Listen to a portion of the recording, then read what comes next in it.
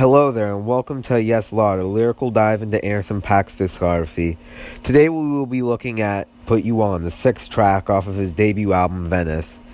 Now, Put You On was produced by Callan Connor, who works with Anderson a lot, especially on this record. He produces a majority of the tracks along with Anderson .Paak, and today's episode will be on the sixth track, Put You On. I already did mention that. And this is gonna be a really interesting episode because there are actually a couple different interpretations about a couple lines, which I'll probably go more in depth with in the conclusion rather than throughout the episode, because I already have notes on my personal perspective, but I still do think that both perspectives are interesting to look at. So, yeah, without further ado, let's start looking into Put You On. So we start right off by jumping into the first verse. The first line of the first verse is, you cold, you the coldest.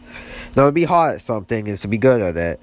But there's also the literal meaning of hot, which I don't think I need to explain because 5-year-olds aren't listening to this fucking podcast.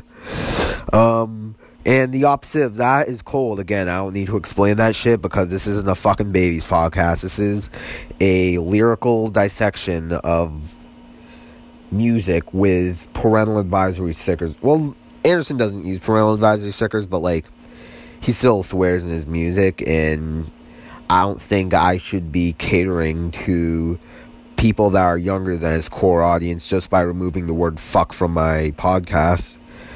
But yeah, this would imply that she is not good at sex, and I could have just looked at the bar at first and saw, I'm assuming that this means sex, but actually no, because if you go on and listen to the song, there are a bunch of innuendos and even direct references, so there's that. I just want to know who put you on it. So he basically just wants to know who taught her terribly, and I have a feeling that my science teacher next year is going to ask the same question. And then, homage to your teacher. Knowledge is the motherfucking key. Anderson is being sarcastic by, saying that he honors them, because homage is basically an honor. And he's being sarcastic, which implies that the teacher was shit. And knowing everything one would need to know is essential for a good time. New move, got a lot of them. Remember when you only knew how to ride on it, now you be tossing it like Serena. So he's teaching her a bunch of new positions, or new moves as he calls them. I guess I can kind of get behind that metaphor. And she only knew, I guess, how to perform reverse cowgirl, not perform it good. For example, I know how a computer works. I'm not really good at, programming or anything. I mean, I can program decently, but, I was just saying that as an example, because I know there are a lot of people out there that know how this shit works, even though they don't know jack shit about what they're doing. And now that Anderson has taught her, she's a pro, like Serena Williams is a pro at tennis. And then the final line of the first verse is, and I'm gonna run it back like a rerun. So he's gonna teach her about sex from the beginning again, like a TV program would show an episode again. But this time, though, there is a difference, so I guess it would be an extended cut of a TV episode. And this time that he's actually going to teach her better than the asshole that taught her before in a shit way. So then we move on to the hook. So the hook begins with, who put you on that? So again, he's asking who's responsible for her shitty education in sex. And then here's a clever bar during the hook. You didn't know about nothing. Now you know all about nothing. So she used to know she used to know nothing about sex, but now, that she is with Anderson, she knows everything there is to know. And I'm saying that this is clever because of the wordplay with nothing and nuttin'. Now, both of them, both times, like, both you didn't know about nothing and now you know about nothing. He both said, like, nothing, like, in that kind of way to say it. And I honestly thought that was clever because, like, he's, I guess, a double meaning of nothing, like, nothing as in the dialect and nothing as in, you know. And you didn't know about nothing being the nothing meaning. Now you know all about nothing being the sexual meaning. So then the hook continued with, I put you on for that, now look at you. So now that Anderson is teaching her or putting her on to it, she is a pro. And this hook is repeated one more time, only this time the now look at you is removed from the end, I guess. So it ends at, I put you on that. It's not really important, but whatever. And yeah. So then after the hook, Anderson hops right into the second verse. And he begins with it, you know, you my favorite.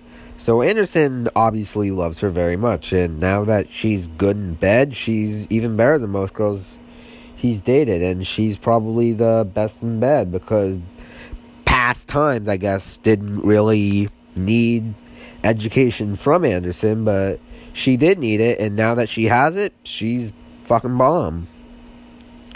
I be steady drinking with you, baby. So he feels comfortable drinking with her because he knows that even under the influence, she'll give him a good time because she knows the way. And then it continues. Long strokes to the promise. Remember, you couldn't take it all. So I'm gonna say this in like the best way possible because there's no really better way to say this, but these lines imply that Anderson has a big dick. And now that she's getting used to the full treatment because before she wasn't able to take it all in, but now she's used to him. And that continues with new moves, got a lot of them. So she's learned a lot from Anderson and can now perform better because of his teaching. And the moves, this is the second time the moves metaphor is used. The first time being the new move got a lot of them before, so that line is repeated, and moves and positions, I guess, are used as a metaphor, or it could be like the way she's moving while they go at it. And then we continue with, tell me when the hell you got so long-winded. So to be long-winded is to be capable of doing something for a long period of time without needing a rest. She can now pleasure Anderson for as long as he would need without her needing a break because she's so good at and used to it at this point. And then we got the final two lines, and holy shit, that is a lot of notes I got for this. Talking and walking just like a diva. Now you're gonna hit them notes like Aretha. So the term diva is usually used to describe someone self-important and difficult to please. So basically a bitch. So when I was looking at this, I was thinking, okay, how am I going to approach this? So I looked up diva just in case there was any extra meaning, and holy shit, turns out there was. So this can be used to describe a famous female opera singer, one who sings popular music. So I guess she'd be acting like she's on top of the world. But, of course, knowing me and how I like to go deep into things, I also did explore, like, the bitchy meaning. And she could also have feeling important because what she can do to and because of Anderson. So, like, she is feeling like she's important and, like, especially the most important thing to him. So yeah, I guess diva could be used in that way, but I'm thinking that this is the former would be most likely mainly because of the next bar. So Aretha Franklin needs no introduction. She is one of the most iconic voices in music. So, yes, she can be described as the diva that sings popular music. And she can also hit really good notes. So now, she, not Aretha, but the girl that's being described in the song, can hit the right notes too. Not the same way that Franklin did, though. Franklin was a singer, rest in peace.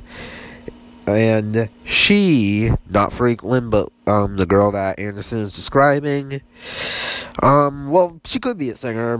We don't know what her career is because she's just a character in a song. Well, it's not even a concept song. It's just Anderson talking to an unnamed girl.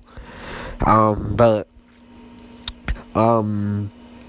even if she was a singer, then that is not what she's talking about in this context. I mean, if she was a singer, then that would actually even be more genius if you think about it, because now you're gonna hit the notes like Aretha. You're gonna both hit the good notes while you're singing and in bed. So that actually could be something that is really cool, and I actually just thought of that off the spot. So that is actually, wow, I did not think of that. So then after this, the chorus is repeated twice. And then there is a beautiful instrumental outro. Now, this could actually be a reference to how great she is at sex, but this probably could be, well, actually probably is a stretch. I mean, let's face it, most of this podcast is probably a fucking stretch. Hell, I just stretched out the last 2 bars of verse 2, saying, oh, if she's a singer, then, that could actually be even more genius. Clearly he was not thinking of that at the time. I mean, if he was, then that would be genius. I was just suggesting that, that could be fucking genius if that had happened. But, yeah, it probably was. It was probably just the double entendre. You're gonna hit them notes like Aretha. You're gonna hit the high notes in bed. She hit the high musical notes in, singing. But I still do want to talk about the outro, just based on the fact of how fucking beautiful this 30-second outro is. And this isn't really a rock outro like, Miss Right, but I actually do want to explain something. So, I'm not really huge or anything, so I didn't get shade for this. Yeah, and actually this is being uploaded soon after the last episode. But last episode I also talked about the badass outro to Miss Right with the guitars and shit. And threw shade at Yeezus, saying this is how you do it. I just want to explain, Yeezus, I don't necessarily hate the album, but I'm not a fan of the album. It's easily my least favorite Kanye album. And part of that is because almost every fucking song ends with, a minute. Every song ends a minute too late after it should, with, just forced in guitar outros. I mean, they sound good, but they just didn't fit to me. And, it's the shortest album, and it should have been shorter. And the way it ended was way too fucking abrupt, too. But back to the topic at hand, yeah, this is a beautiful outro, and this is where it fits. And same with Miss Right. Alright, so it's time for the conclusion, and I have a feeling that this actually might go on for a little bit. So, Put You On is a song in which Anderson describes his experiences with teaching a girl how to perform well sexually after she was poorly educated. And now she's a pro because she was with Anderson, who was able to teach her the ways.